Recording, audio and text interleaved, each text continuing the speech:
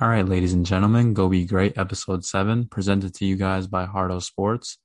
We're back. We have a lot to talk about today. I knew I said I was going to put out episode 7 with just my my national championship game review and reaction by itself. But as you guys know, 72-69, Kansas wins the game after North Carolina was up by 15 at half. So I spent a lot of Monday night being a little bit upset for my team and, the emotions around losing it that way. I also was out yesterday at the Sacred Heart baseball game, so kind of took a chunk of my day out where I would have been preparing for the rest of the episode. So today is Wednesday, April 6th.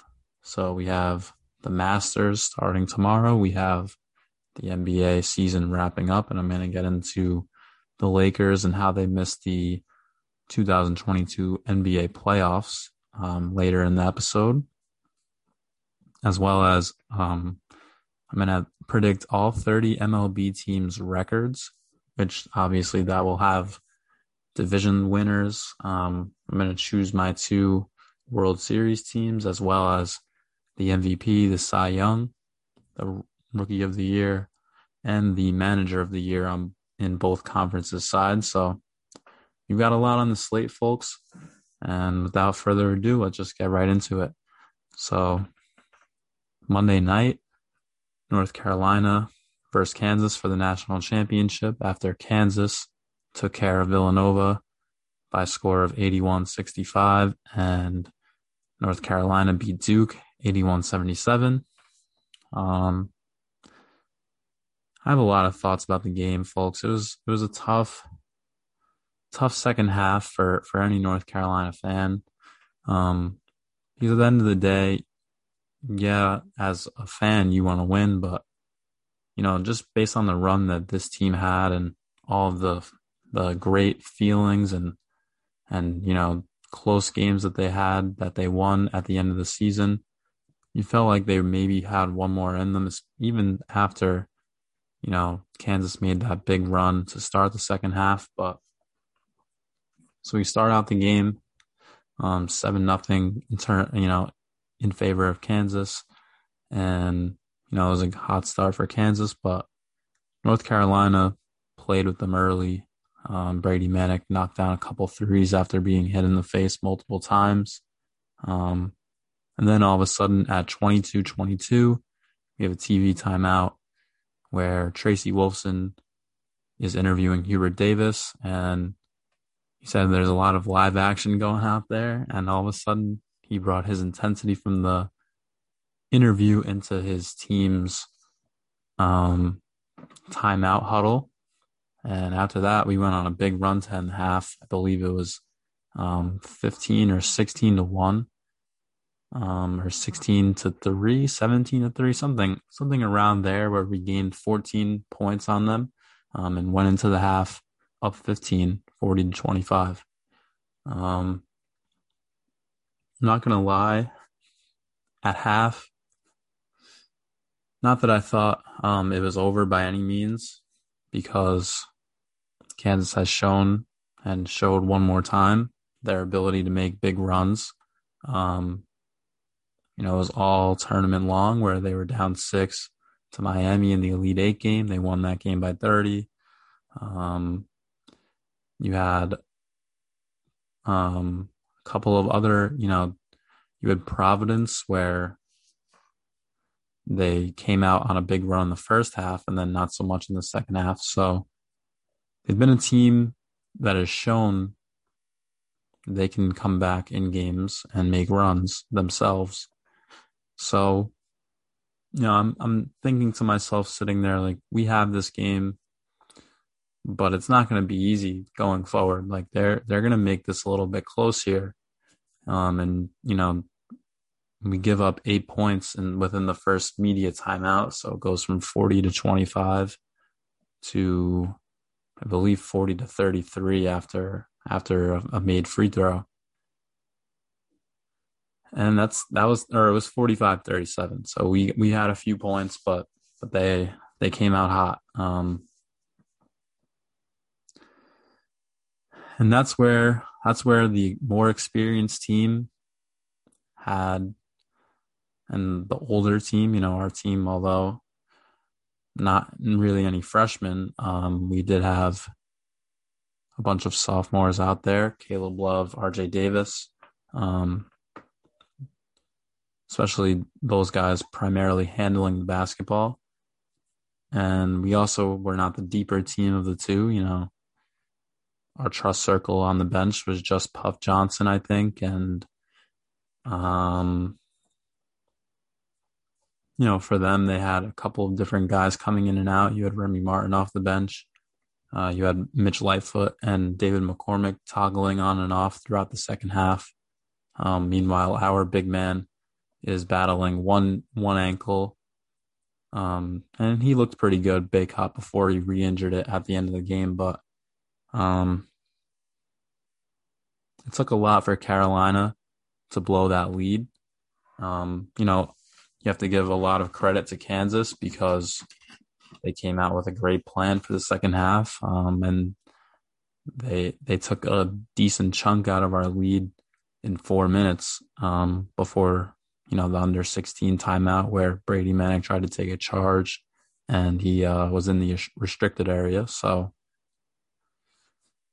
but then the last 10 minutes of the game, we were in it. We never really let it get away from us. There was one point I think where it was 57-50 in favor of Kansas, and I thought to myself, man, we're about to get blown out here.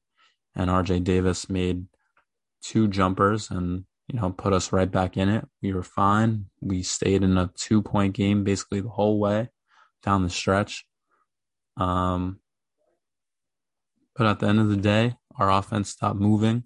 We were just dribbling at the top of the key and, out in no man's land, not moving the ball. Brady Manick wasn't moving, and I know that he got hurt. So you can't really blame any Carolina player. This is the way I look at it. It was an amazing run to get there, and the better team of the two won. And we made our best run at it. We came out so hot, and unfortunately, it just wasn't our day in terms of the offensive side. And you matched it with a bad offensive day with the Kansas pressure in the second half. So we started turning it over a little bit as well.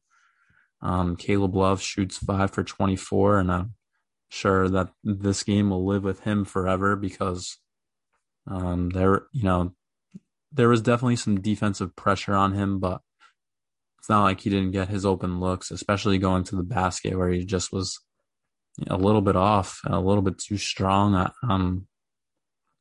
It was just tough to see for him because, if he was, even if he shot 33%, even if he makes two more shots in that game, like we win the game, even if he just makes that one shot at the end of regulation to tie the game, who knows what happens in overtime. So a tough way to go down.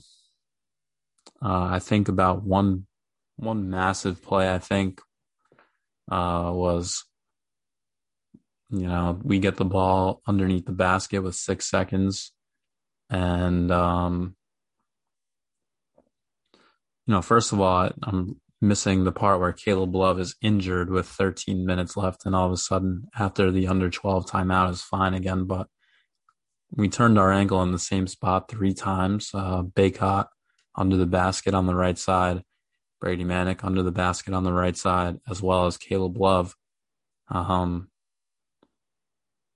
I think that's because of the way that the court is set up. They have it kind of like on a platform, which doesn't really make much sense to me. I think the ground is fine.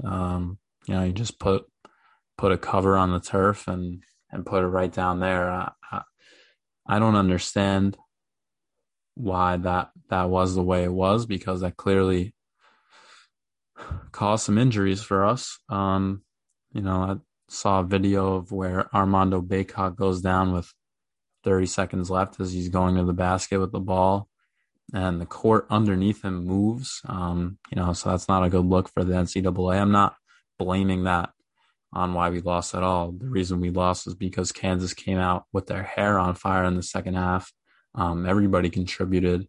It wasn't just one guy. If you told me for us, if Agbaji was going to have under 15 points, while Leaky Black missed most of the second half with foul trouble, I would have told you we won the game. But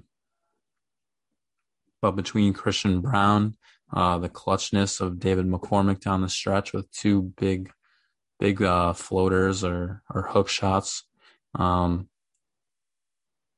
we had Remy Martin after a tough first half for him, hit 3 threes in the end of the game, 2 from the corner and a step back dagger. I don't want to say dagger because it didn't end the game for us, but just a swag step back 3 that was just all confidence. He knew it was going in from the minute that he released it. And it was just tough. We had the ball into the basket with 6 seconds. We've had problems with Leaky Black inbounding the ball all season, but we put him there again. And we get it to Armando Bacot at the 3-point line. So naturally he has to now take that thing in and try to get a layup. And he was making a good move. I thought, he said after the game, he thought he had a good angle. I thought the same thing. I thought he was going to get one up and under McCormick. But that's not the way it went. And then, so we foul, they get there. We're down 3 now. We get 2 shots at it. A deep 3 with no movement from Caleb Love. It was just kind of the story of the game right there. Like we were relying on our best offensive guy to do what he was doing all tournament. And that night was the night that nothing went down. 4 of 12 in the first half and then 1 of 12 in the second half. Pretty tough. And I know that he'll think about that one for a long time, especially if that was the last time that he's going to put on the Carolina uniform. So all around, a tough way to lose. We had the ball go out of bounds with, when we're down 3 and we get another chance at it after 2 missed threes from Caleb Love and Puff, and then our third chance, we throw it out of bounds. Brady Manick never really had it secure in his hands, and it kind of just slipped out a little bit. And then we're calling our play for Brady Manick after the ball goes out of bounds. He slips in the same spot. We've already slipped twice or 3 times if you want to count Bacot's injury in the Final Four because we were going the same way. And he turned it over there as well in basically the same spot. And so the ball ends up going to Caleb Love. We missed the 3 and the Jayhawks are the champions. So only thing that you can talk about from here, is a great season for Kansas. And then in terms of, how I'll look at it is from North Carolina, Brady Manick, that was his last game. He has no more NCAA eligibility. So he'll be, I'm sure he graduated from Oklahoma, but he'll be going to the NBA draft. I've seen him projected for the second round. And then it's really just it's a question of what happens to the rest of the team. 2 of our guys are being projected in the second round as well, Caleb Love and Bacot. So it'll be interesting to see what those guys want to do. I would like to think that at least one of them comes back. And if I had to take my chance out of, if I had to take my guess of which one of the 2 would be, it would be Armando Bacot. We'll see what happens. Caleb Love, maybe the draft scouts are watching that game, and that lowers his stock and he ends up coming back another year. I'd absolutely love for him to come back another year, but if he decides what's best for him is to go to the NBA draft, you know, that's his choice, and I'll, as a Carolina fan, would support that 100%. We might be in a little bit of a more tough spot next year without him, but like I said, what he thinks is better for him is better for him. So it was great to see Puff Johnson get a nice spotlight there in the second half. We really needed him with Leaky Black going out with foul trouble, and he had a couple big three. He had a big three, a couple big layups, contested layups. He wasn't just getting backdoor cuts because no one. He did have one backdoor cut because no one was guarding him, but after that, laid one up on McCormick, hit a three, and then unfortunately was hit in the stomach and ended up throwing up on the court basically, which was absurd. The way the game was going, we already had Manic with what should have caused a concussion. Caleb Love turned his ankle in the middle of the court, just running down the court with 13 minutes left. And Armando Bacot then at the end of the game. So it was a lot. That's why I think between the way the game ended, that whole big second half Kansas run, 4 threes that we had at the end of the game to have a chance. Bacot, who knows what would have happened at the end of the game if he's defending McCormick instead of Brady Manic. But, unfortunately, we can't live in a world of what ifs. We have to deal with what happened. And it was a great run for Hubert Davis in his first year as a head coach. And, the last time that there was this much pride in Carolina basketball was the year that we went to the Final Four and lost to Villanova. And, the next year, even though they did lose some guys to the NBA draft, like Bryce Johnson, we came back, and Marcus Page, who was a senior at the time. We came back the next year with Joel Berry, Theo Pinson, and the boys, Kennedy Meeks, Justin Jackson, Isaiah Hicks, and we won the championship the next year. So not saying that this is a very early prediction for the Tar Heels to cut down the nets in 2023, but I've seen it before. And we'll see who comes back. Definitely, I would think RJ Davis will be back. Had a great year this year and had a great game. I think he pulled down 10 rebounds in the game on Monday night. So he'll be great to have back. It'll be great to have Puff Johnson in an expanded role. And then we'll see what happens with Caleb and Armando. So I want to get into the Lakers next and stay with basketball, but move to the professional level because the Los Angeles Lakers have been eliminated from contention of the NBA playoffs. They're not even in the play-in game with just a few games left to go. The last regular season games will be played on Sunday. So I saw a lot of people trolling on the internet today, and I guess rightfully so, right?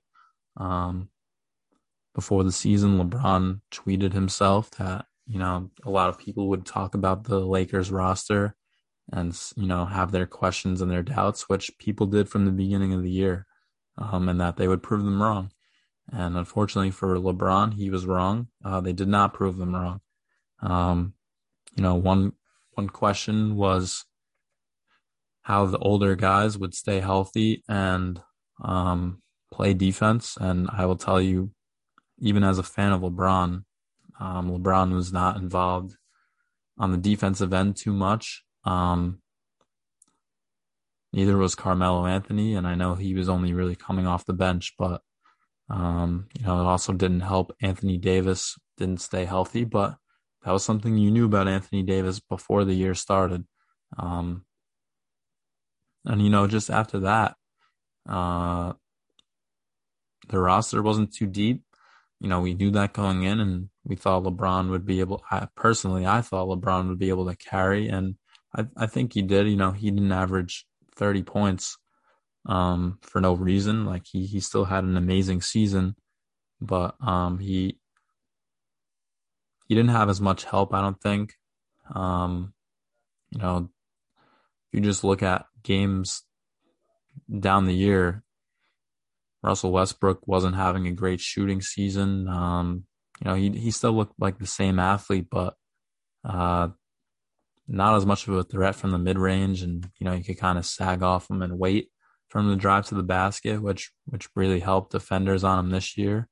Um, it was just an overall tough year for them, and it's tough as a LeBron fan now that he'll get trolled for the next couple of months, and he's already has his show. The Shop is coming out April 8th, so Friday, and he already has one quote where it's between him talking about wanting to play with Bronny once again. This has been a story now for like it feels the whole season.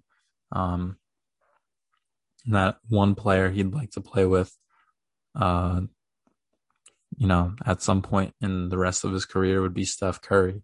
So LeBron making a lot of headlines, not what you want from the GOAT, but to put that type of responsibility on his shoulders, I think at 37 to carry a roster into the playoffs and then go God mode, 2016 style.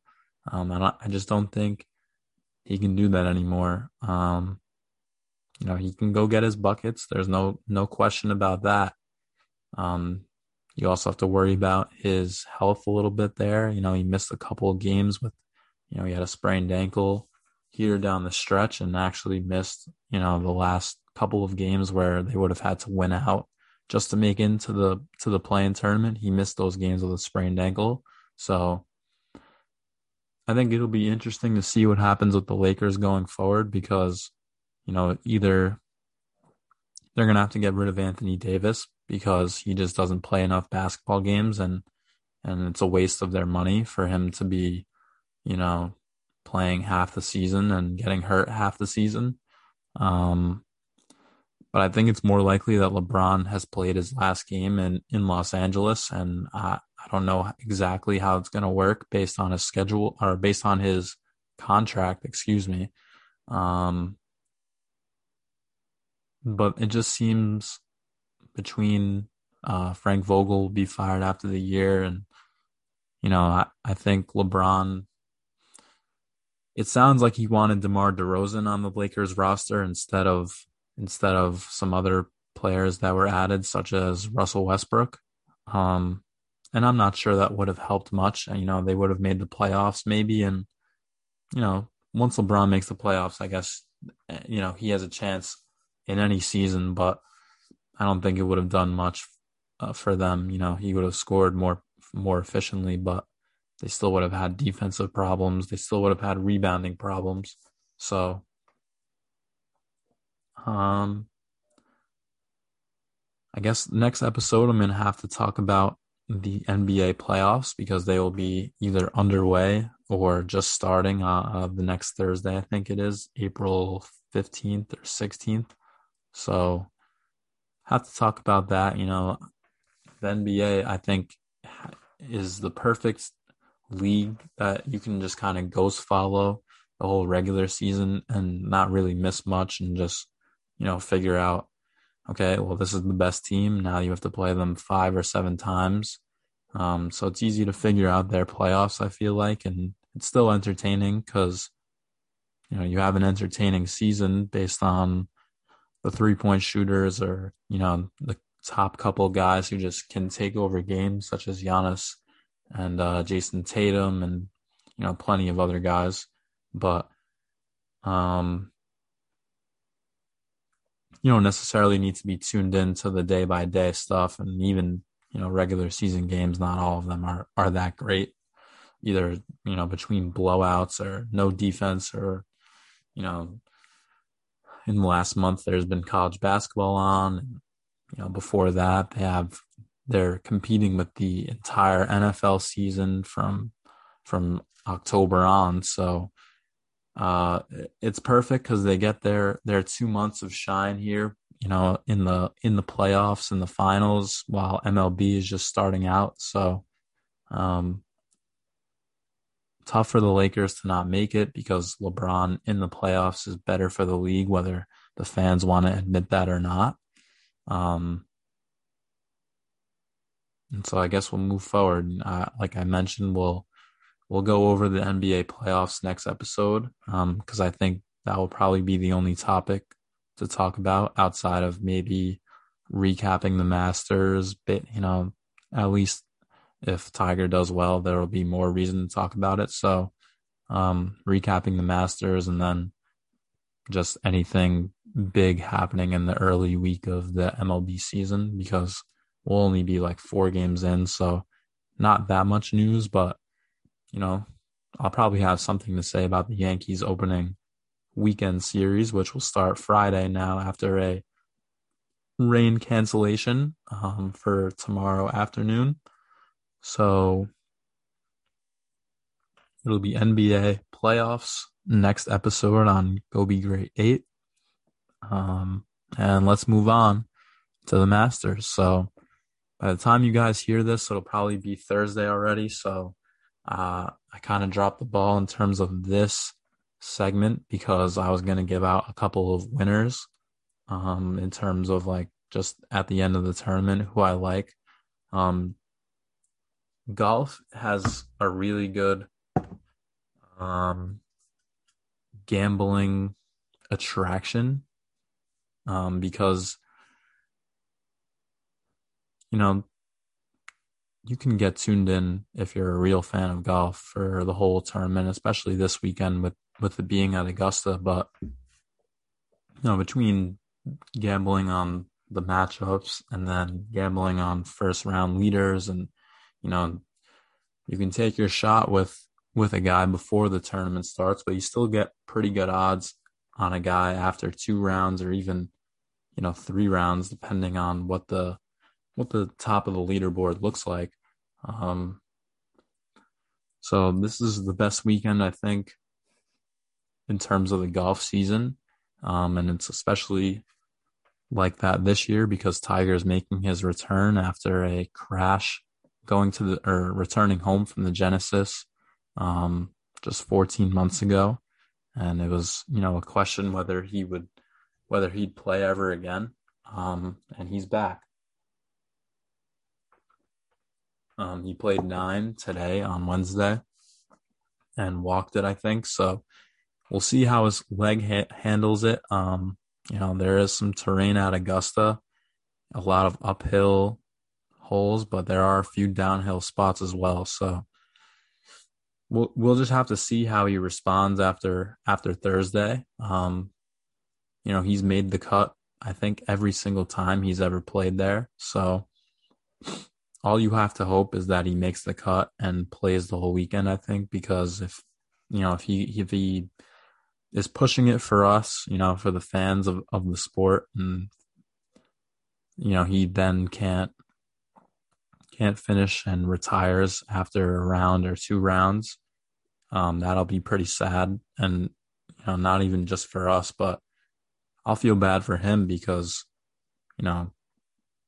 that means he's still a ways away and tried to push it for this, and he'll be upset.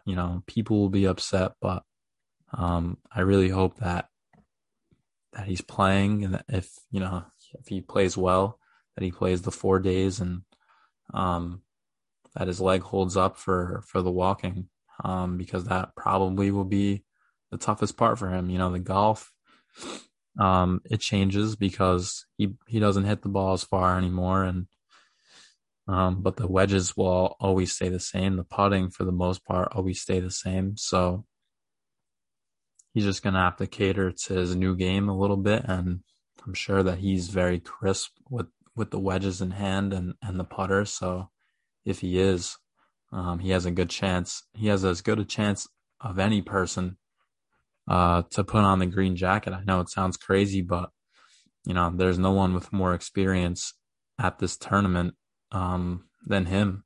And it would be awesome just to see him, be in the running. He tees off Thursday at 10:34. So if I'm sure that ESPN Plus, if you guys pay for that, it's great for the PGA season. I'm sure that they will have him and his group as the featured group because he plays with Justin Thomas as well. Um, and they also have Joaquin Neiman and Louis. I'm not even going to try it. Louis O. We'll just say Louis O. So they tee off at 10:34 tomorrow at Augusta. Um, I think this is such a cool, it's the course, obviously, and the history at the course is unmatched. And then I really like the dinner, either the night or 2 nights beforehand where the previous winner gets to choose the menu. I think that's a really great tradition. And I'm sure that the guys really enjoy that, especially, you're in the building with some legends. And I think that's a really cool thing that maybe some other tournaments might want to adopt. I said I was going to give winners, and I guess I will, even though you'll still have a good chance to get them at value, even, if it's mid round tomorrow or after the round tomorrow. I really like Justin Thomas. I think playing with Tiger tomorrow will really, really do something for both of them. I think they're both good friends.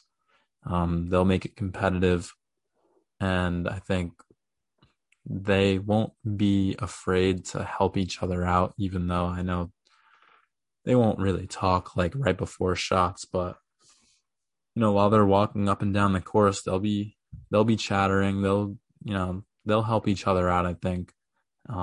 Play a good round on Thursday, and then I don't know if they repair every day or every 2 days, after the cut. So if they play together again on Friday, that's two days of great friends playing with each other. I think that will benefit both of them.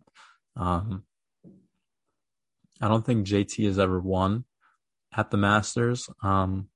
Last year was Hideki Matsuyama. So my other choice, I think, Tiger at 48 to 1 is a pretty good value, I think. But my other choice would be Scotty Scheffler. Scotty's just been hot this entire season. I think he has 2 wins already. And it never hurts to bet on the guy who's hot. So it should be an exciting week from Augusta. I will be tuned in tomorrow at 10:30 to see the spectacle that is Tiger Woods. I'm sure that he will have the biggest draw, of those guys that are teeing off around that time, and even just in the morning in general. By the time they're finishing up, the last rounds will be starting at 2, and they'll be probably walking off at 3. So, some of those afternoon guys won't have to worry about no one watching them because they'll be done watching Tiger by then, and they'll be able to swing back to see them play like their last 14 or 15 holes. But he will have everyone in Augusta following him. It's going to be great to watch. I'm really excited. And with the cancellation of the Yankees on Thursday afternoon from New York, I will be tuned in pretty much to Tiger's entire round. So I'm excited for that. And speaking of baseball, let's just get right into it. So we're 1 day away. I think there's still a couple of games that will be played on Thursday, but the Yankees and the Red Sox won't be one of them. The MLB has some rule changes that I don't know if I addressed on the last episode that I talked about MLB for a little bit, because I really only talked about the Yankees anyway. So we have 28 men on the roster in April, which is a lot. I'm sure that the older fans of baseball are shaking their fists at this one because it's been 25 men on the roster for who knows how long, and they extended it to 26. I think last year, and then this year it's going to be 28 in April because of the shortened spring, and then it'll go down to 26 on May 1st, which I kind of like that. Um, Universal DH, so National League now has a DH. That's a pretty good rule, especially you think about a couple of teams that operated perfectly in that sense of, okay, now we have a DH. Let's get a guy that will basically do that for us 110 or 120 times out of the year. You know, think about Luke Voit in the Padres, Albert Pujols, and the Cardinals. So that's pretty exciting. We have the Shohei Ohtani rule. So after Shohei pitches, he will be allowed to stay in the game as the DH, which is awesome because last year the Angels would, if he was coming up and he couldn't make it through the last inning, the last out or 2 outs of the inning, they would double switch him right into the outfield. He would go right into right field. You basically hope that he doesn't get the ball hit to him so that he doesn't have to throw it in. But he's a major league athlete. He would be fine if he had to throw it in, but you don't want that anyway. You're just putting him out there to get his last at bat before you have to switch someone else in there. And so now you have to think that he'll hit in about 155, 158 games, which will be awesome for the game of baseball. So I really like that rule. And then the only other 2 rule changes are that the Ghost Runner was going to be eliminated, but they brought it back for 1 more year. And then doubleheaders return to 9 innings no matter what, which is perfect. I thought that was the stupidest rule out of all the COVID rules. I just don't agree with a 7-inning game in Major League Baseball. In college you play doubleheaders with 7 innings. I understand. Actually, I don't even think that that's true. I think if they have a doubleheader, they play 2 nines. But I think in the major leagues, there's no room for something like that. So I'm glad that they changed that this year. All right, so I have it in the scope of that I'm going to pick every team's record. So I'm going to go from 5th place in each division and ascend from there. I'm going to talk about each team a little bit, and then I will give my reasoning behind why I have the number 1 team where they are as the division winner, and then we'll move straight down. So we'll start with the good old AL East. In 5th place of the AL East, I have the Baltimore Orioles with a projected record of 65-97. My projections are merely just, I really just looked at what the win totals in Vegas were projecting, looked at the rosters and the rotations and whatever. And then you also have to take into account what division they are in, right? So like, some of these teams are pretty good, but they're playing in a division where it's so stacked, like the AL East or the NL West, that their record is going to be a little bit lower than what it should be based on what it is on paper. So we have the Orioles at 65-97. I really don't have much to say about the Orioles outside of Anthony Santander and Cedric Mullins are 2 great young players that have been, the Orioles most of their entire team the last season. They also will bring up Adley Rutschman, their number 1 pick from the 2019 draft. So he will be exciting to watch. But they don't really have much else going for them. It will be exciting to see Rugi Odor back in the division after a year with the New York Yankees. And his beard will come back. That was a great beard when he was in Texas. So I'm excited to see that come back. In fourth place of the AL East, I have the Boston Red Sox. And that's not because I don't think they are a good team. Like I said, I think this division's pretty stacked with the other three teams. And if you look at this lineup, the Red Sox lineup is really good. You have Xander Bogaerts, who's one of the league's best hitters. You have Rafael Devers, who could be in the MVP watch this year at third. Uh, Hernandez in center field full time this year after they add Trevor Story to play second base. You also have Verdugo in left, and Jackie Bradley Jr. has been traded for and added back to the Red Sox roster, one of the fan favorites in Boston. So we'll see if he can earn his spot after the first month because, like I said, rosters go from 28 to 26. He might be on the outside looking in, depending on how many games they think JD Martinez can play in left. He will DH a lot, but the lineup's good. The problem is the rotation. You have James Paxton and Chris Sale on the IL to begin the year. Two guys who have been injury prone, for the last couple of seasons. So, they are projected to come back this year. Chris Sale, I believe, in June, and I'm not really sure about Paxton, but the rotation is Eovaldi and then Pivetta. Pivetta will probably throw to like a 4-3, but Red Sox fans will tell you that that's not a tremendous option to have as your number two. And then from there, you have Garrett Whitlock. And then it's a tough ask, I think, of their rotation, especially when you take into consideration that they were probably banking on Chris Sale being the 1 and Paxton being the 3.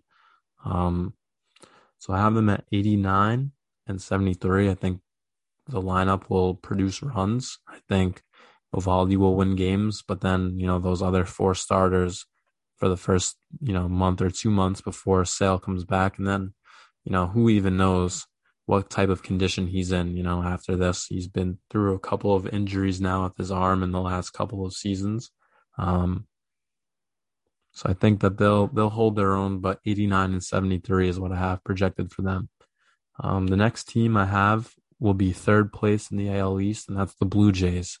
Everyone is high on the Blue Jays. I'm not as high on the Blue Jays. Their rotation's really good. Probably, it's definitely top 5 in baseball. I don't think it's 1 or 2. It's either 4 or 5, I think, realistically. But it's still very good. The lineup is up there with the best of them. But their bullpen, I think, was the problem last year. They couldn't finish games after, a good start. They really could not finish out games in the bullpen. They didn't really have one guy that they could really trust out there the entire season, and they did not really address that either, which I think is an interesting strategy. The only thing that's going to stink with the Blue Jays this year is that they will be back at Rogers Center, which is a great stadium, but Canada unfortunately has different COVID policies than America does right now. And I believe that if you are unvaccinated, you can't even travel into Canada, which unfortunately means that COVID will be another storyline in the season this year, which it has been for the last 2 seasons. And, the pandemic is now shifting out of, our daily thoughts, and it's almost over, if not over, at least in our country. But this will be a story because every time a team goes to Toronto, you'll be able to tell which players are unvaccinated because they won't even be with the team. They'll miss the 3-game series or 4-game series, whatever it is. And unfortunately for the other 3 playoff teams in their division, that'll be a big home field advantage. I know that Aaron Judge is definitely not vaccinated for the Yankees. So unless Canada changes that rule by the mid-year, which who knows? Maybe they do, maybe they don't. That'll be an advantage for them. But I'm not as high on the Blue Jays as everyone else is. I've seen a lot of people picking them to win the division. And I think that there's two other teams that are better than them in the division. And so in second place, I have the Yankees. The Yankees, they did make some good additions. Having Anthony Rizzo for a full season will be beneficial. Maybe they've been right with Kyle Higashioka at catcher. He seems like he's been hitting very well in spring training. It's taking definitely a big risk with him at the plate because he doesn't have great splits in his career. Does not hit righties well, but does hit lefties well. And it seems like they're going with him at the starter, but it does seem like the rotation is comfortable with him as the catcher, especially Garrett Cole. And he is a step up defensively from Gary. So that's good. It's interesting to see what's going to happen with the infield because I can see where this is going. Like we've been saying, Gleyber Torres is not playing shortstop this year. But on opening day, like, how are we gonna say DJ LeMahieu's gonna sit the bench? Like, we're not gonna do that. We can't do that. We're relying on him to be one of our best hitters because last year when he wasn't, our lineup was totally different. He was the top hitter. I know it was a shortened season in 2020. He was really great for us in 2019 too. And the year that he didn't hit well was last year. It sounded like he had a core injury that was really clearly making him have a tough time at the plate. And he hit a lot better in spring this year. So now, I was questioning the Donaldson move beforehand, before I even, factored that stuff in. And now it'll be interesting because, DJ would have had a spot at third for him after the Gio trade locked up. And then you can put Kiner Falefa at shortstop and Gleyber at second, no problem, and that's your infield, with guys rotating in as your bench players. But that's not what happened. So now we have Donaldson, who will definitely start at third.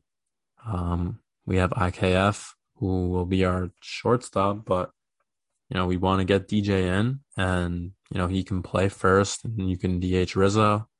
But I think they want to try to DH Stanton a decent amount this season. I know that they'll play him in the field. They'll have no problem playing him in the field. But the only problem with that is that then the outfield is Joey Gallo in left, Judge in center, Stanton in right. And I think they don't really want to put Judge out in center for whatever reason. The lineup is really good. Could be one of the best in baseball, depending on how Donaldson does and if we get some resurgence from DJ and Gleyber.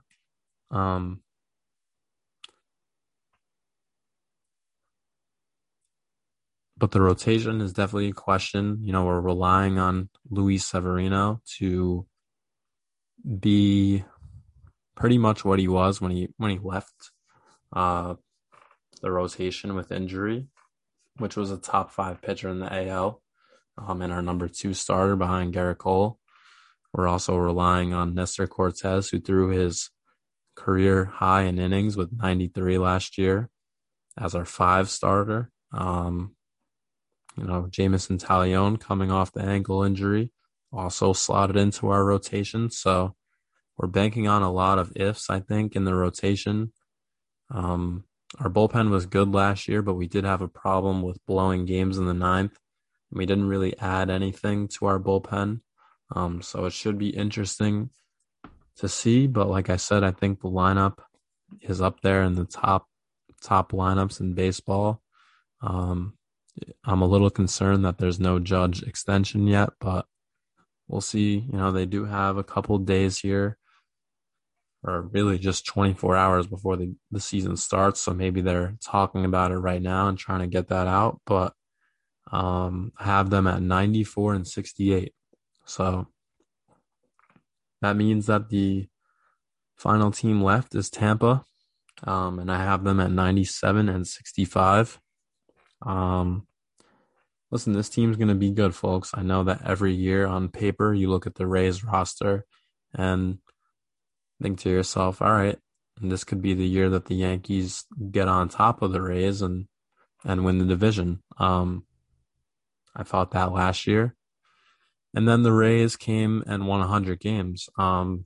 So they do have a couple of injuries with their pitchers to start the season, but clearly with the Rays, they have a system going where, they just pull guys with good RPM and, a bunch of different analytics that they look at and their rotation and opening system and all that stuff with the bullpen always goes well for them the last few years. So clearly they have something working and it happens in the field as well.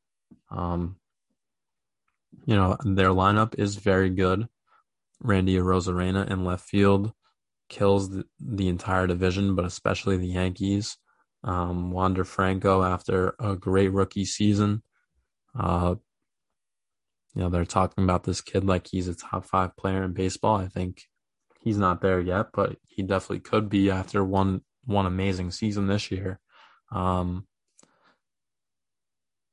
They have a bunch of good players that, like I said, you don't really take into account. Like, okay, this team is going to be good because you haven't heard of the names that are out there in the pen for them, or that they're just guys that they scouted and like, okay, this guy could work well for us. It's a good system they have going, and they have the number of every team right now in the division. I know that the Yankees don't have great luck against them the last couple of seasons.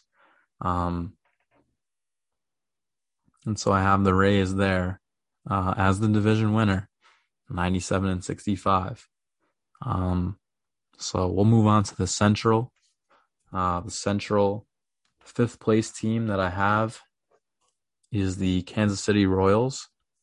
I have them at 68 and 94.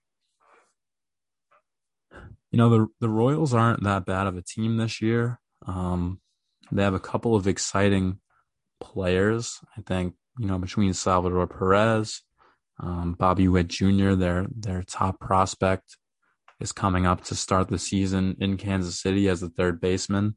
You have Whit Merrifield, who's one of the best contact guys in baseball. You have Andrew Benintendi, who is a Gold Glove outfielder, as well as Michael Taylor. So this team is not bad. The rotation's okay. They have Zach Greinke as their opening day starter, but this is going to be a good division. And I just think that they'll be a little bit overwhelmed in division play, especially with the White Sox.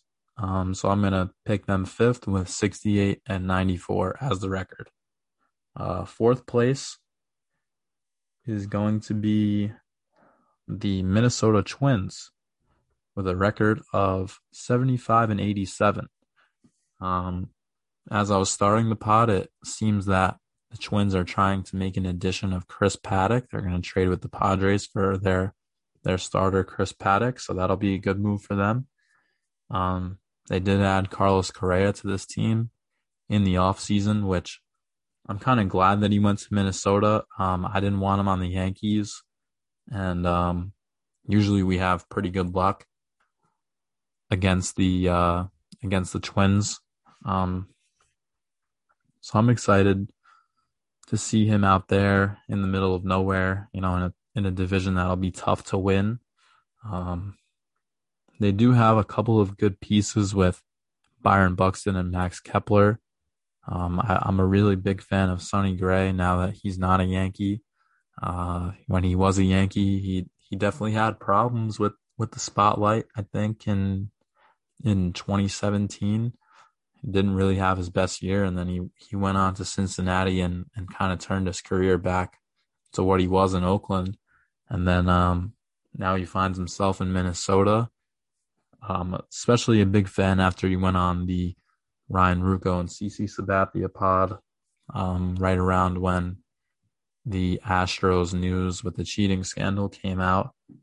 And I wish that he could come back and rewrite his story in New York, because I know that there's a lot of guys out there who think he's a bum just based on his one bad year in New York. So the lineups are right. You have Polanco and you have Gary as a DH, so he could be coming for a better year than what he had last year or any year, in the few years with the Yankees that he's had since his rookie season.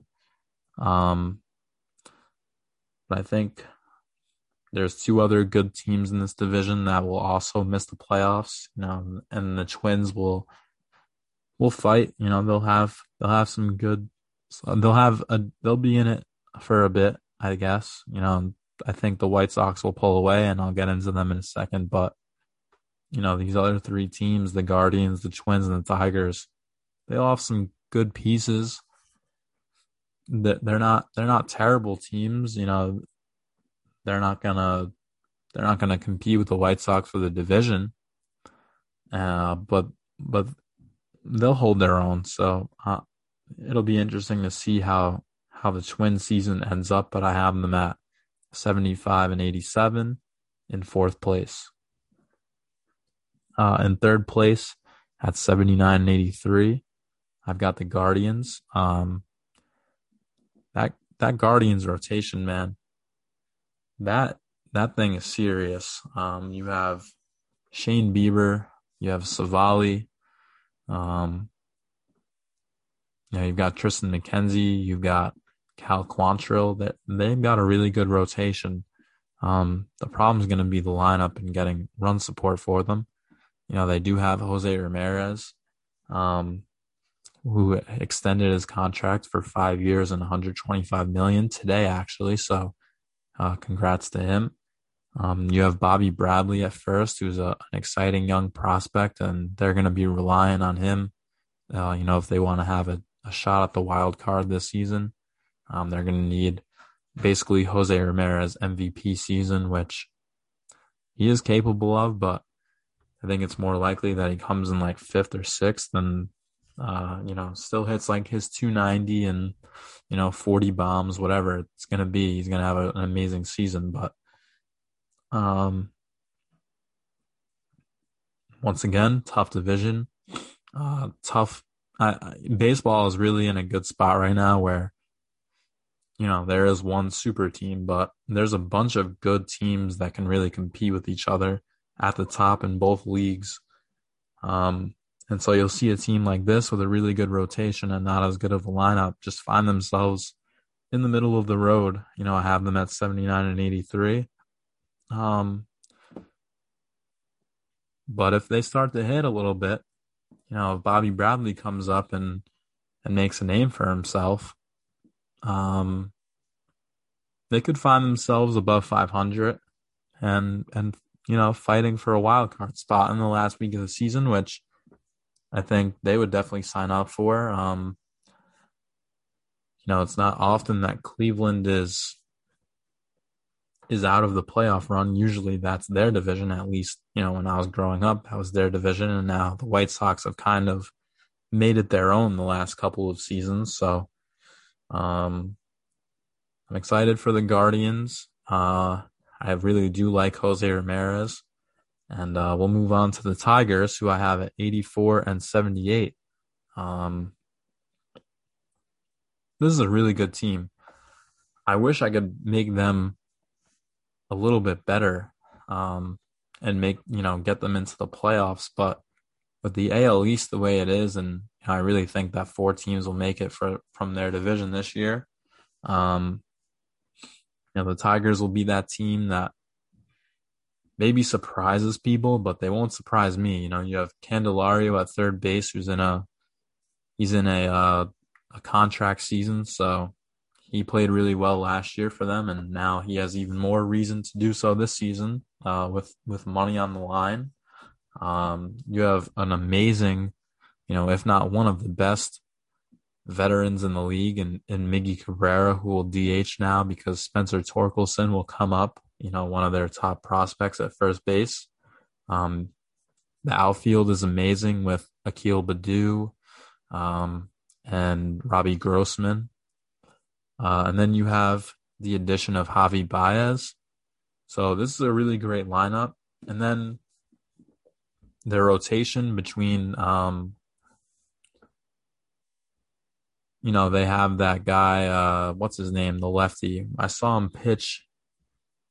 I went on a baseball trip, and our first stop was in Detroit, and we were trashing this guy, and now I can't even remember his name, of course. They have Matt Manning. They have a couple other guys, and then in the bullpen, they have Michael Pineda, who's coming back from injury, who will either slot in the fifth spot of the rotation or as their middle relief guy.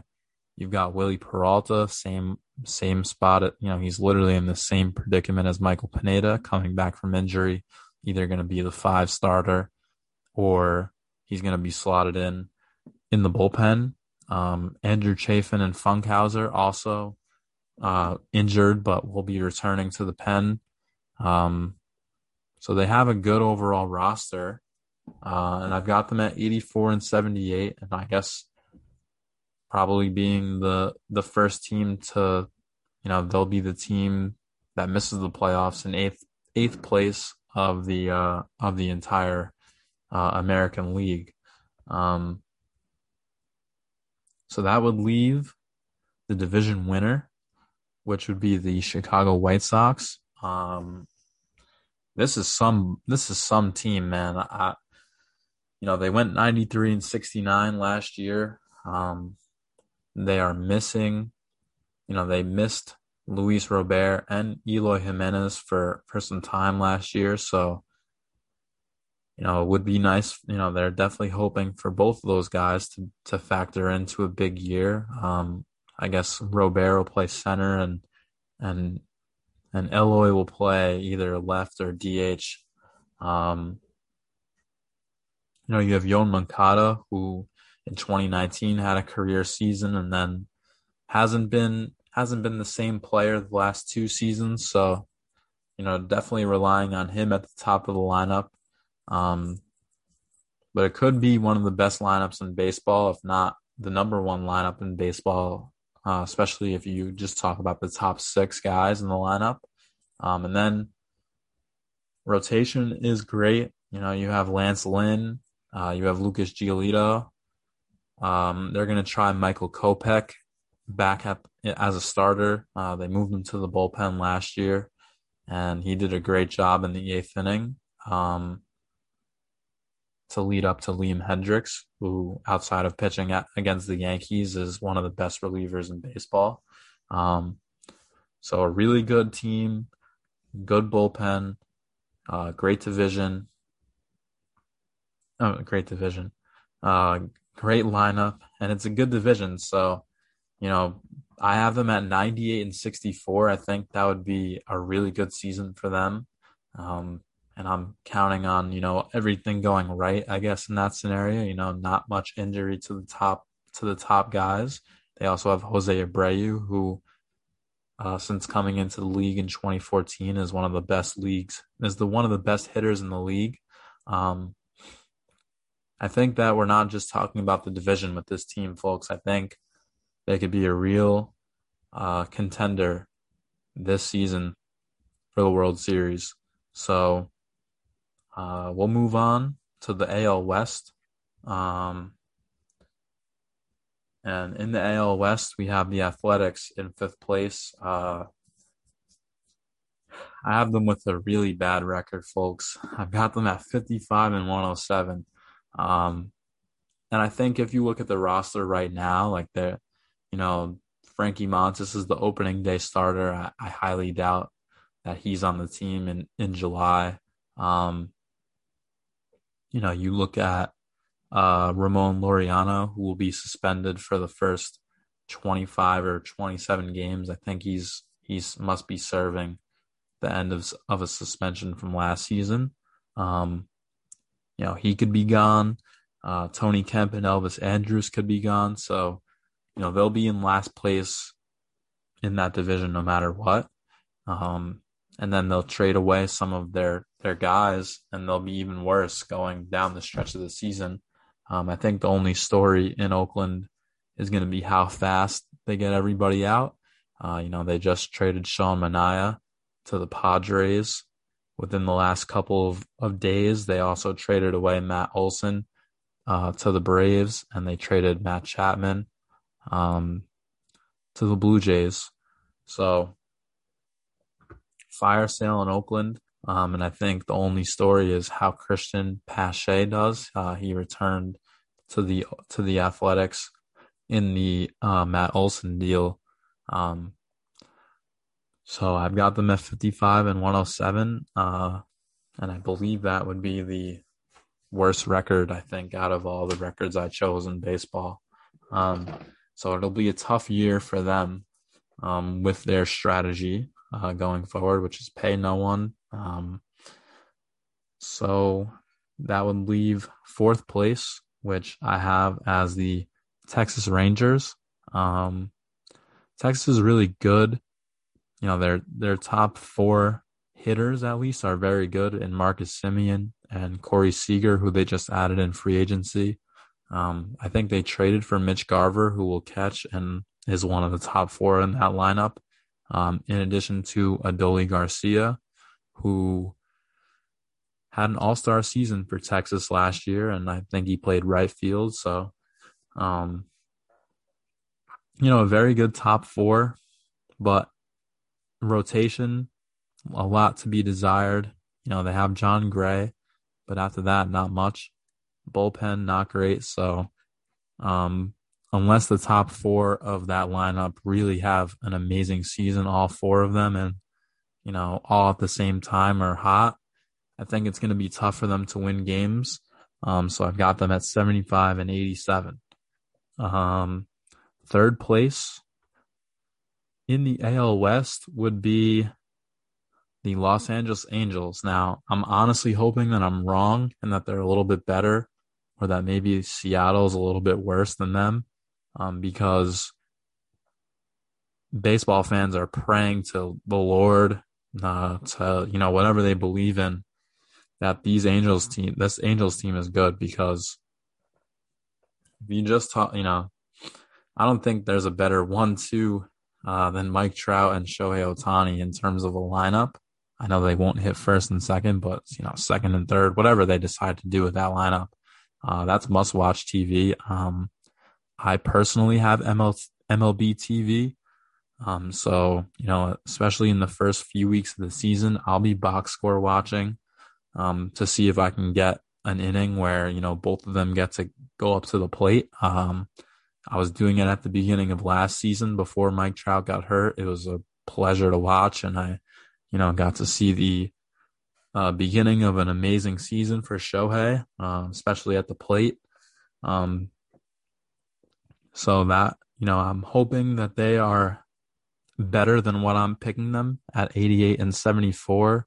The Shohei rule should get Ohtani, at bats and in close to every game. Trout has to stay healthy, which unfortunately he hasn't been, but I think, you need Jared Walsh to prove himself again this year. That last year, wasn't a fluke. I think he hit like 35 home runs. And then you have the two prospects out in the outfield. Only really one spot is open because Shohei will be the DH. So Justin Upton's going to have to play a lot of left field. But they need Joe Adele or Brandon Marsh to really step up and, be a good player for them. They also have Anthony Rendon, who doesn't get talked about a lot in the infield, and David Fletcher as well. So they have a good lineup. Rotation, they need Noah Syndergaard to be a good number two behind Shohei. But I just really hope that this team is good, because it would be a pleasure to finally have Mike Trout in the playoffs. I don't believe, based on the way that I've chosen the records, that I'd have them in. I think I have them behind the Boston Red Sox as the last spot by one game. So hopefully I am wrong about some team. Maybe it's them and they win 91 games and they're in. Maybe I'm wrong about the Red Sox and they're a little worse than I thought, and the Angels take that spot. I don't really know, but I really hope they make the playoffs. So in second place in that division, out in the American League West, I've got Seattle. The Mariners are a good team this year, and it's surprising to say, for a lot of my life growing up, Seattle's just kind of been, not impressive. They've had Felix Hernandez the most of my entire life, but he was really the only thing that was exciting about them. They did have Ichiro for a while, but he's probably been gone now from Seattle for 10 years. So last year they made the playoffs, I think, and they were the exact record I have them for this year, which is 90 and 72, not 73. They did add a lot. They added Jesse Winker from Cincinnati. Their top prospect, Julio Rodriguez, is coming up. I think they're doing that to challenge Jared Kelenic to really hit this year, because he only hit 181 last year. Mitch Haniger is going to have a great year, and he should be getting a bunch of DH at bats this year. We'll see how they construct this lineup, but Eugenio Suarez, a great addition. Adam Frazier, off of a season where he hit 300 for the Pirates and the Padres. And then the rotation, they added Cy Young, Robbie Ray. They have a good pen, so I think maybe 90 and 72 is a little bit low for them. But they will be in they'll be in the division with the Astros, which will lower their chances at the division a bit and their record a little bit. So I have Houston at 96 and 66. They look really good again. It pains me to say, but these players that were involved in the cheating scandal, I guess the only two left now are Jose Altuve and Bregman, but they've really proved that they are good hitters, without the scandal and the system. So they are relying on a big Verlander comeback, because Lance McCullers went out with injury, so he's out of the rotation for the first bit of the season. You also have Framber Valdez and Jose Urquidy, so a good rotation that I believe they won 97 games last year, so I have them regressing by one game, but pretty good lineup. They lose Correa, but Jeremy Pena is their top prospect that they'll bring up and start at shortstop from day one this year. And I expect them to stay where they've been, atop the AL West and another contender for the last series in October. So that would leave my choices for MVP, Cy Young, Rookie of the Year, and then Manager. So I'm going to start with Manager, because I think that it's just going to be based on best record, and I have the White Sox with the best record. So that would be Tony La Russa, the manager of the White Sox. It's an interesting match with, the type of team they have, and, the city that they're in. They're in Chicago, where it's a little bit more toughness and culture. And I don't know how Tony La Russa enforces the culture in the locker room. I think it's a bunch of younger guys, and Last year when he was, there was some big scenes with him and Yermin Mercedes, who had a great start to the year. I don't know how he really fits in, and maybe I'm giving them a few more wins than I should. Um, between that they need their whole roster to be. I mean, everyone needs their whole roster to be healthy the whole season, but maybe I'm over. I'm not compensating enough for the interesting dynamic of the locker room, but we'll see how that develops again this season. It was a bit of a problem last year, but they ended up going to the playoffs. They did lose to the I think they lost to the Astros in 4 last year in the ALDS. So I have them improving from last year, and I have Tony La Russa as the manager of the year in the AL. The rookie of the year in the AL, there's so many good choices, and I feel like I talked about basically all of them. Outside of, no, I talked about all of them. I talked about Spencer Torkelson in Detroit. I talked about Bobby Witt in Kansas City, Adley in Baltimore, Julio Rodriguez, who should start for Seattle over Kalanick, but if he doesn't, I'm sure it'll only be a matter of time because they did bring him up to the MLB roster, so no reason to put him on the bench or anything like that. But I'm gonna choose Jeremy Pena of the Astros. Usually with this, if you look back at players who have won this award, they don't really reward the guys who had great seasons on the bad teams. Which will kind of take out Adley and, the other guys, Spencer Torkelson and Julio Rodriguez will be on teams that are either contending for the wild card or make the playoffs. Bobby Witt also the same thing, not going to be in the running. So I think that will impact his chances a little bit, which is sort of dumb, but this kid Pena seems to be really good.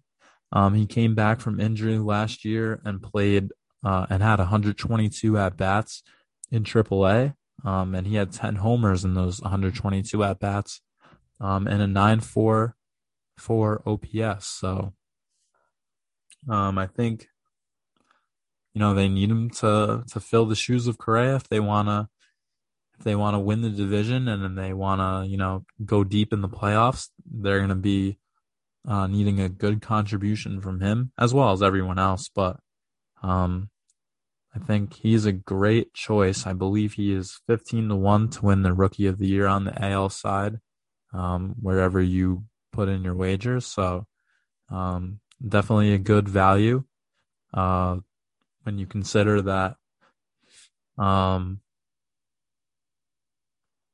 he's going to be on the best team of those 5 guys that will really get a chance to win this award. So I'm going with Jeremy Pena of the Astros. Cy Young, I have Garrett Cole.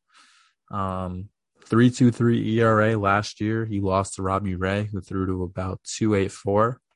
And I think, we paid him $36 million a year.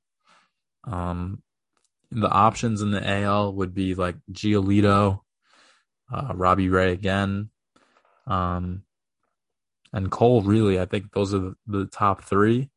And I think just based off of losing the Cy Young last year to Robbie Ray, also he was the face of the spider tack allegations, and then the game at Fenway in the wild card game was a little tough as well. So I think he's going to come back motivated this year, to get back to what he was in Houston, which, maybe that's unfair to him. Maybe he can't do that based on, that he's not allowed to use that substance anymore that he definitely was using in Houston the whole time. So, but I think this year is big for the Yankees. I think he knows that.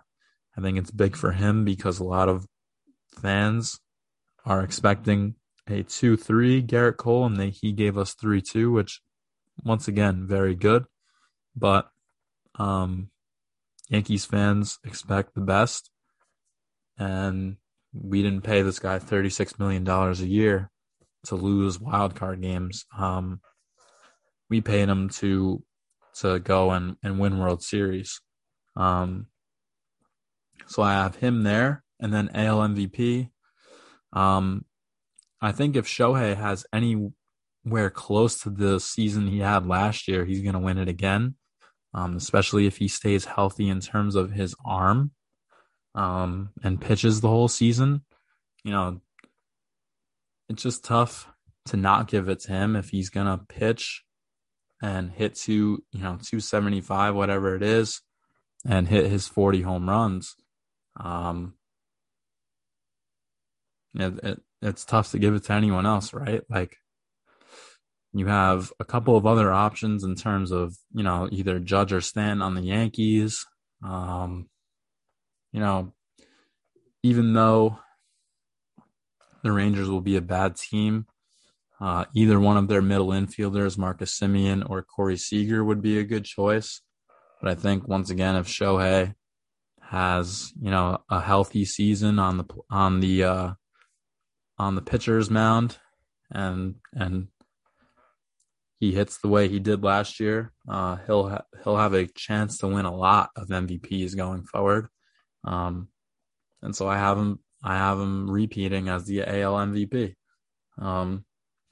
So we'll get into the NL now. Starting with the NL East.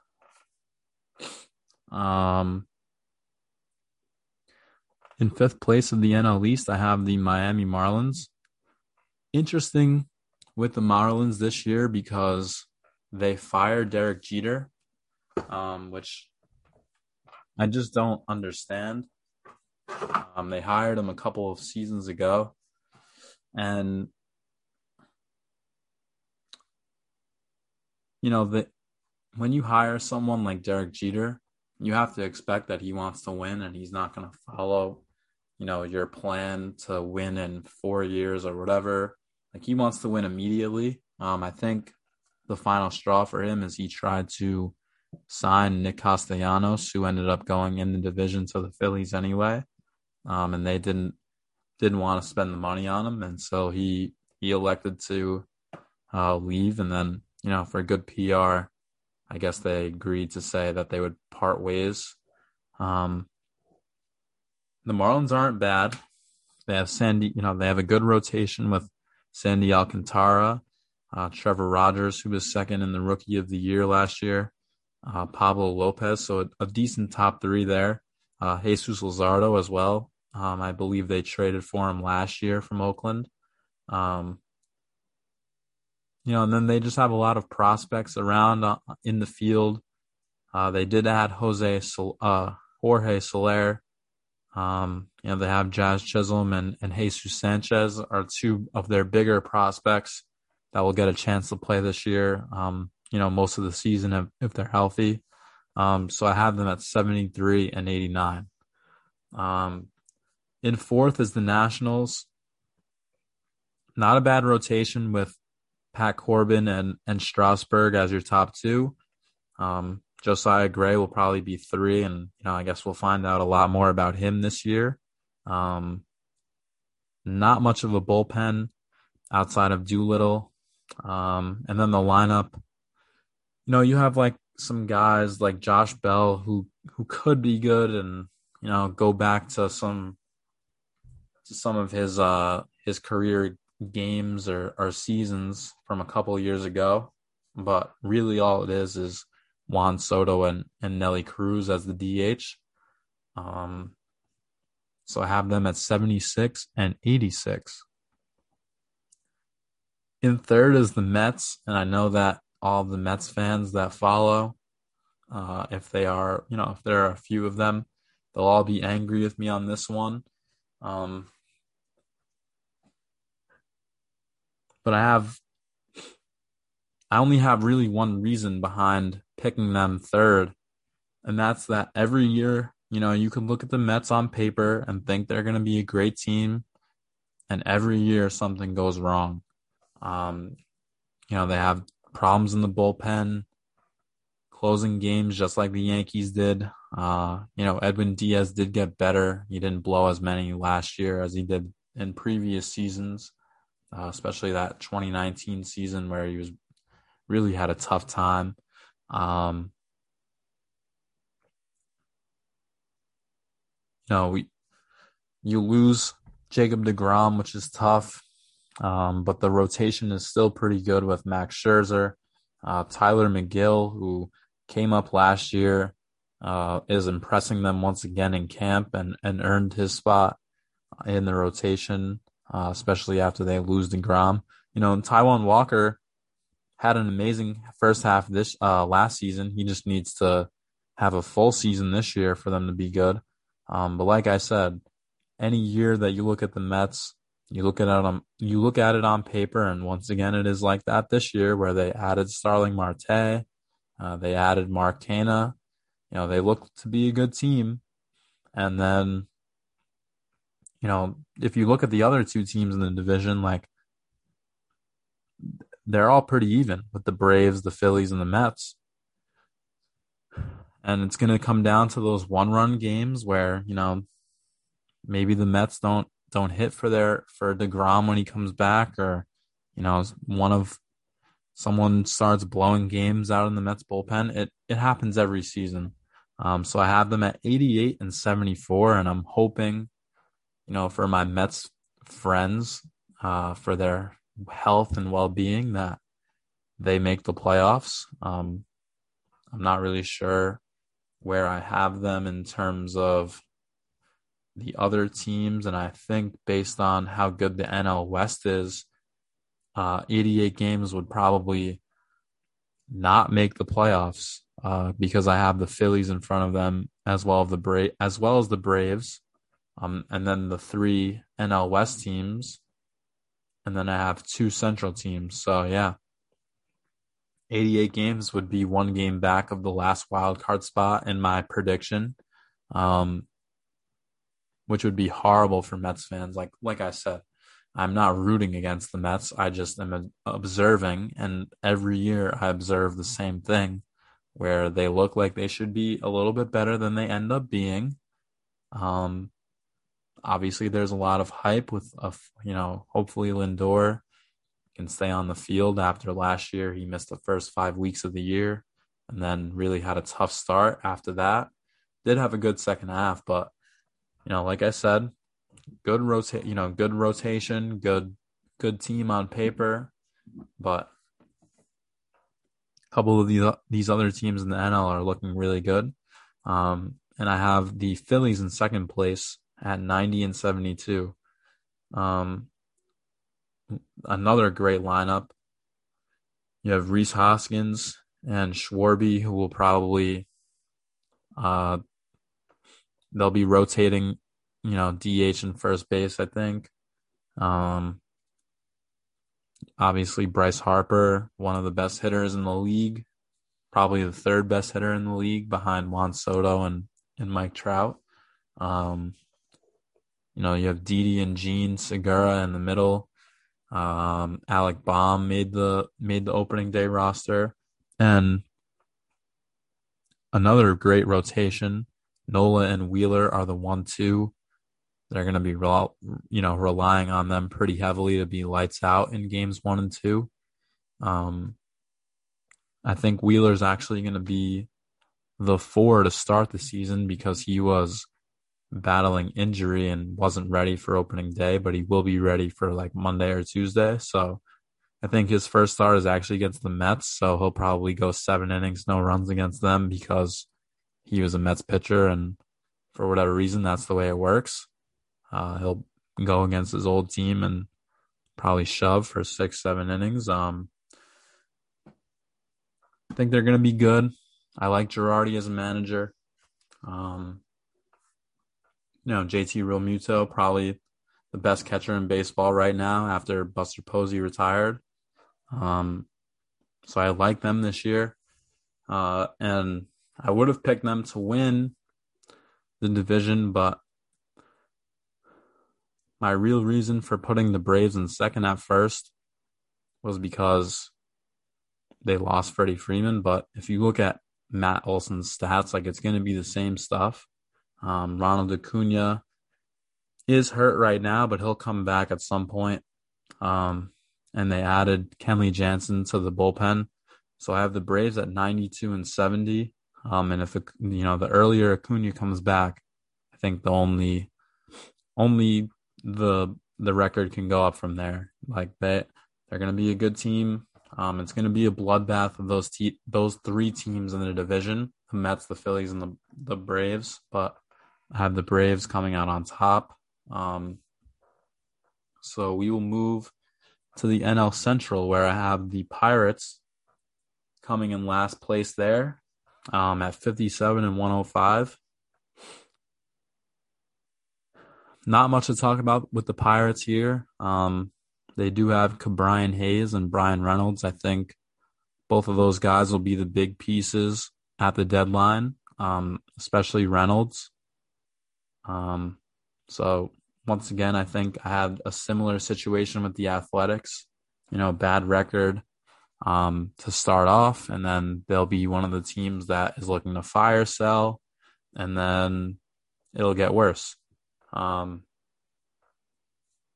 So I have them at 57 and 105. And next up would be Cincinnati at 68 and 94. It's a good lineup. They have Joey Votto, obviously, Rookie of the Year, Jonathan India. They have Aristides Aquino, who could hit a couple bombs. Tyler Naquin can hit a couple bombs. But the rotation's not great outside of Luis Castillo, who also had a terrible first half last year. They did add Mike Minor, and Hunter Green made the roster, so that should be fun. Kid from California who throws 100. I think he was one of the top picks in like the 2017 or 18 draft. So it'll be good to see him. Bullpen's bad outside of Luis Sessa, which is just funny because if you told me 3 years ago that anyone would be calling Luis Sessa good, I would have laughed. But he really did turn around his career after they figured out he wasn't a starter and he was better in the bullpen. So I have them at 68 and 94. In third, I've got the Cubbies. The Cubs, they really do have another good lineup. Like, I keep looking at I feel like I've been saying good lineup for like half of these teams, but it's true. If you look at their lineup, like I like Clint Frazier, even though he had an interesting stint in New York. Schwindel really hit well for them last season. Nico Horner will be back from injury and start the year at shortstop, so that's another good one for them. Wilson Contreras, another great hitter, good defensive catcher, and he could also get stuck out there in left field if need be. And they signed Seiya Suzuki from Japan's Nippon Professional Baseball League, where he had 315 and 902 career games. He's 27 years old and figures to start the season in right field. So the outfield will be Clint, Jason Hayward, and Suzuki for the Cubs, which is pretty good. They add Marcus Stroman to what is a decent pitching staff, but you always have to question what type of locker room dynamic he brings. And just based on that, there's two good teams in the division. I think they'd, would be probably a 500 team if they were in. Let's just say if they were in the AL, they go 81 and 81. But they do have two tough teams to compete with in their division, the Cardinals and the Brewers. And so I have them at 76 and 86. And in second place, I have the reigning division champions and the Brewers at 89 and 73. They won the division last year. like I just mentioned, they did add Andrew McCutchen to their DH. They had some problems hitting left-handed pitching last year, so they went out and got McCutchen. They got Hunter Renfroe as well with the trade with the Red Sox for Jackie Bradley.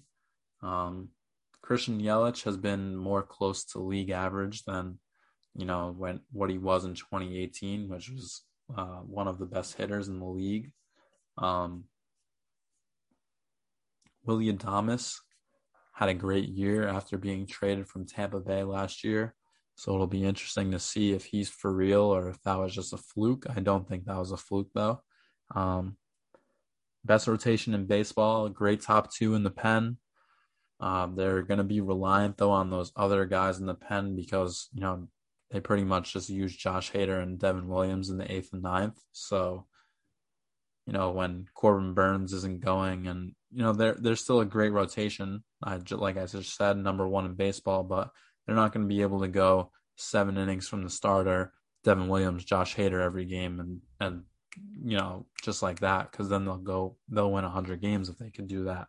They're going to be reliant on Brad Boxberger, Brent Suter, Jose Ureñas, and then Louis Perdomo also looking to be called up probably by May. So they're going to be relying on those guys out of the pen to bridge the starters to the two big dogs out in the pen, Josh Hader and Devin Williams. And so I have them one game worse than they were last year at 89 and 73. And that would bring up the Cardinals. I really like the Cardinals this year. Looking at their roster, you had two amazing vets. Well, you had one amazing vet. One vet was already there, and Yadi Molina. And Albert Pujols comes home to St. Louis after stints with both Los Angeles teams, the Angels and the Dodgers. You already have Paul Goldschmidt and Nolan Arenado at the corners. Dylan Carlson slotting in as the right fielder looks, they're really relying on him, I think, to be a great hitter. I think in the middle, in terms of hitting wise, you have Rangers middle infield with Marcus and Corey Seager. And next, in terms of hitting in the middle infield, I think you have to choose Paul DeJong and Tommy Edman. Like, I know it's maybe a little bit crazy, but Paul DeJong had a terrible year last year, and I think he reworked his swing this year and will come back with some power once again and some better numbers. Tommy Edman was stroking the baseball last year, and Harrison Bader as well, an underrated center fielder, a very good defensive center fielder, and has turned himself into a league average hitter. So I like the lineup, the rotation. Jack Flaherty, Adam Wainwright, Steven Matz, Miles Mikolas. I don't know if I said that right. Very good, though. And I think they'll surprise some people. I've seen their win over-under at 83.5, 84.5. I've got them at 91 and 71 and winning the division in the Central. So we'll move on to the best. And, I saved the best for last.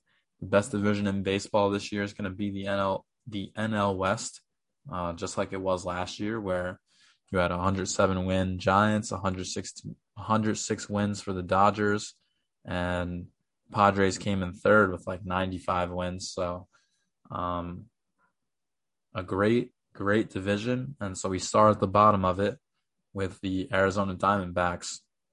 I think when the trade deadline starts to heat up, people will be looking for Zach Gallen, Madison Bumgarner, depending on how he does. There's a couple other good guys in that rotation. They also have Ketel Marte and David Peralta. They just extended Ketel Marte, so I don't think they'll trade him, but they will trade David Peralta, I believe, in the trade deadline time, early July, late July, whatever it is. And so I have them at 63 and 99. Uh, in fourth, I've got Colorado, the Rockies. They did add Chris Bryant, and I like their top two rotation with Herman Marquez and Kyle Freeland. They honestly had a decent year last year, and if you look at the lineups in this division and where they play, like it's tough. It's tough to have a good season, and both of them did last year. Um, there's a couple of exciting guys in the lineup. They have Charlie Blackmon, Ryan McMahon, who both great lefties. Brendan Rodgers, who made his debut last year and will be a big piece for them at second base, and then Chris Bryant as well. But just a tough division, and I've got them at 69 and 93. So third place will be a big step up from 69 and 93. I've got San Diego in third. The Padres they added from last year. They got Luke Voit as their DH, which will be a great addition for them. They traded for Sean Manaea. That will add into a good rotation with, Yu Darvish, Blake Snell, Mike Clevenger. I had Chris Paddock on the list, but it does seem like he's going to the Twins.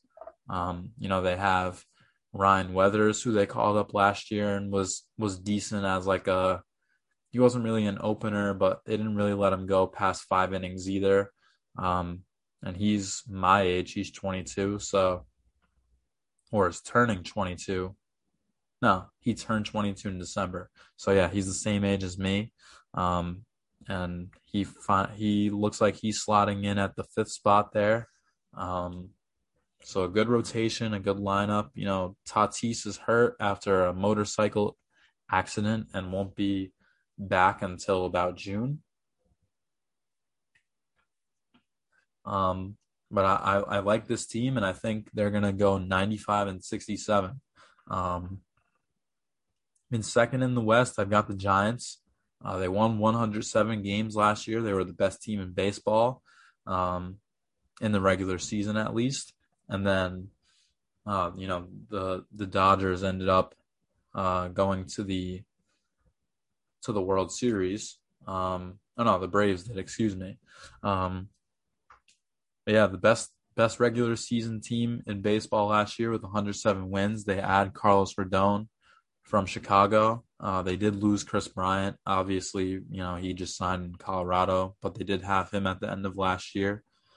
It's a good lineup with Darren Ruff, Mike Yastrzemski, Lamonte Wade Jr., Brandon Crawford, and Brandon Belt, who is injured in spring training, so he won't start the season on the roster, but he can hit the ball very well and makes he really takes advantage of the short porch in San Francisco and the Bay. So I have them at 98 and 66. That's another really good rotation with Alex Wood, Rodon.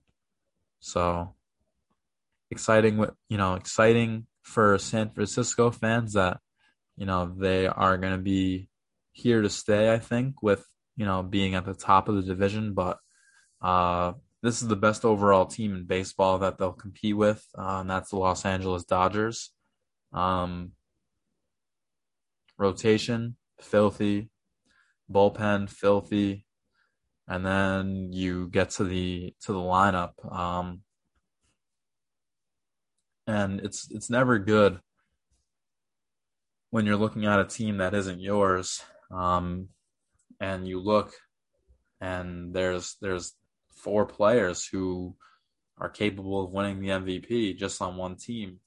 You have Freddie Freeman, who they added after he just won a championship in Atlanta. You have a full season now of Trey Turner after they got him from the Nationals last trade deadline. You have Justin Turner, who isn't even one of the guys that I would consider in the MVP, but he'll hit well and play third for them. You have Chris Taylor, another great utility guy who will just, he'll play 135 times this year, 140 times, but he'll play a different position. He'll play he'll play center, Um, he'll play the middle infield, so that's a great piece for them. You have Mookie Betts, who will play right or center, depending on you know what Dave Roberts decides. And then Bellinger hasn't been good really since 2019, but I don't think that's because he's a bad player. Maybe he just uh, I don't know. Maybe he's just in his head. I'm not really sure what's happening with him, but that's four guys between Bellinger, Betts, Freddie Freeman, and Trey Turner that could all win the MVP. And so I have them at 108 and 56, which that's not even correct math. It would be 108 and 54. But yeah, I have them at 108 wins. I think they're that good this year. Um, Definitely on paper, the best team in baseball. All they have to do now is go out there and play the games. That lineup, I'm not sure how they'll construct it. If I was making the lineup, I guess I would do. I don't know who you lead off of Mookie and Trey Turner, but either way, I didn't even mention Max Muncy. That he'll be filthy in the middle of that lineup as well. So that's my NL West preview. I'll go real quick through the awards that I have, and then my World Series picks, and then you guys can be on your way, and that'll be the end of the episode. I have the MVP as Freddie Freeman. I just think that in a lineup that stacked, there's no pitching around anybody, and he's used to that being in Atlanta with Ronald Acuna and Ozzie and Dansby Swanson and Austin Riley and all those guys. So, it's a step up for him somehow after being in one of the best lineups in baseball. Now he is in the best lineup in baseball. And I think he'll rake again in his hometown of Los Angeles. So I have him as the MVP. I have my Cy Young as Max Scherzer. I think there's a couple of other good options there. You want to look at Carlos Rodon of San Fran. You want to look at Corbin Burns again of Milwaukee.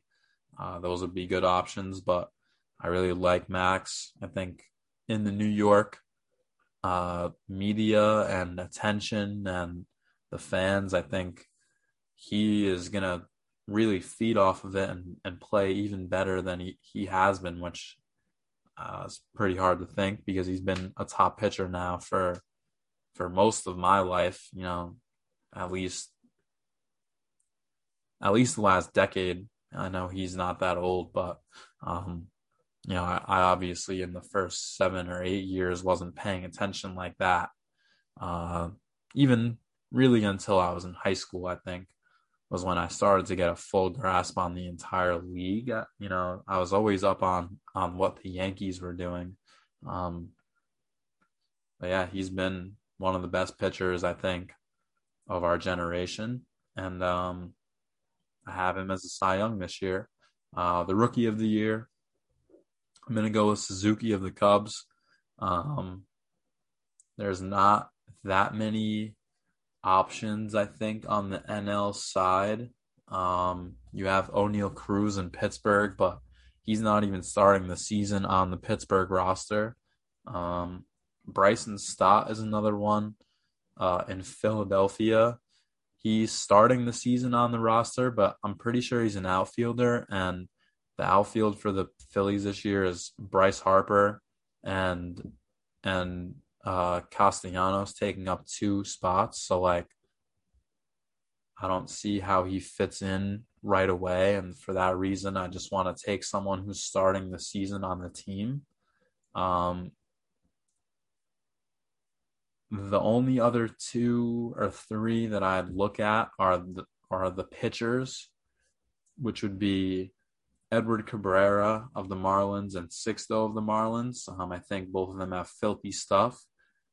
both sinker ball pitchers who could throw, upwards of 98, 99. So um, we'll see what happens with the Marlins rotation because neither of them are even slotted in. And I think that rotation's looking good. So we'll see what the front office wants to do with those two guys. But they are listed on the odds for Rookie of the Year. So Vegas must think they're coming up at some point. And then the only other one I'd look at is Hunter Green of the Reds because he is slotting in as the 5-star there. But I like Suzuki of the Cubs. I think he'll be fine in the MLB. Every other time that there's been a good player that comes over from, either Japan or when you had Jose Abreu come from Cuba, they've come and raked in the MLB as well. So I think he'll be fine with the major league pitching.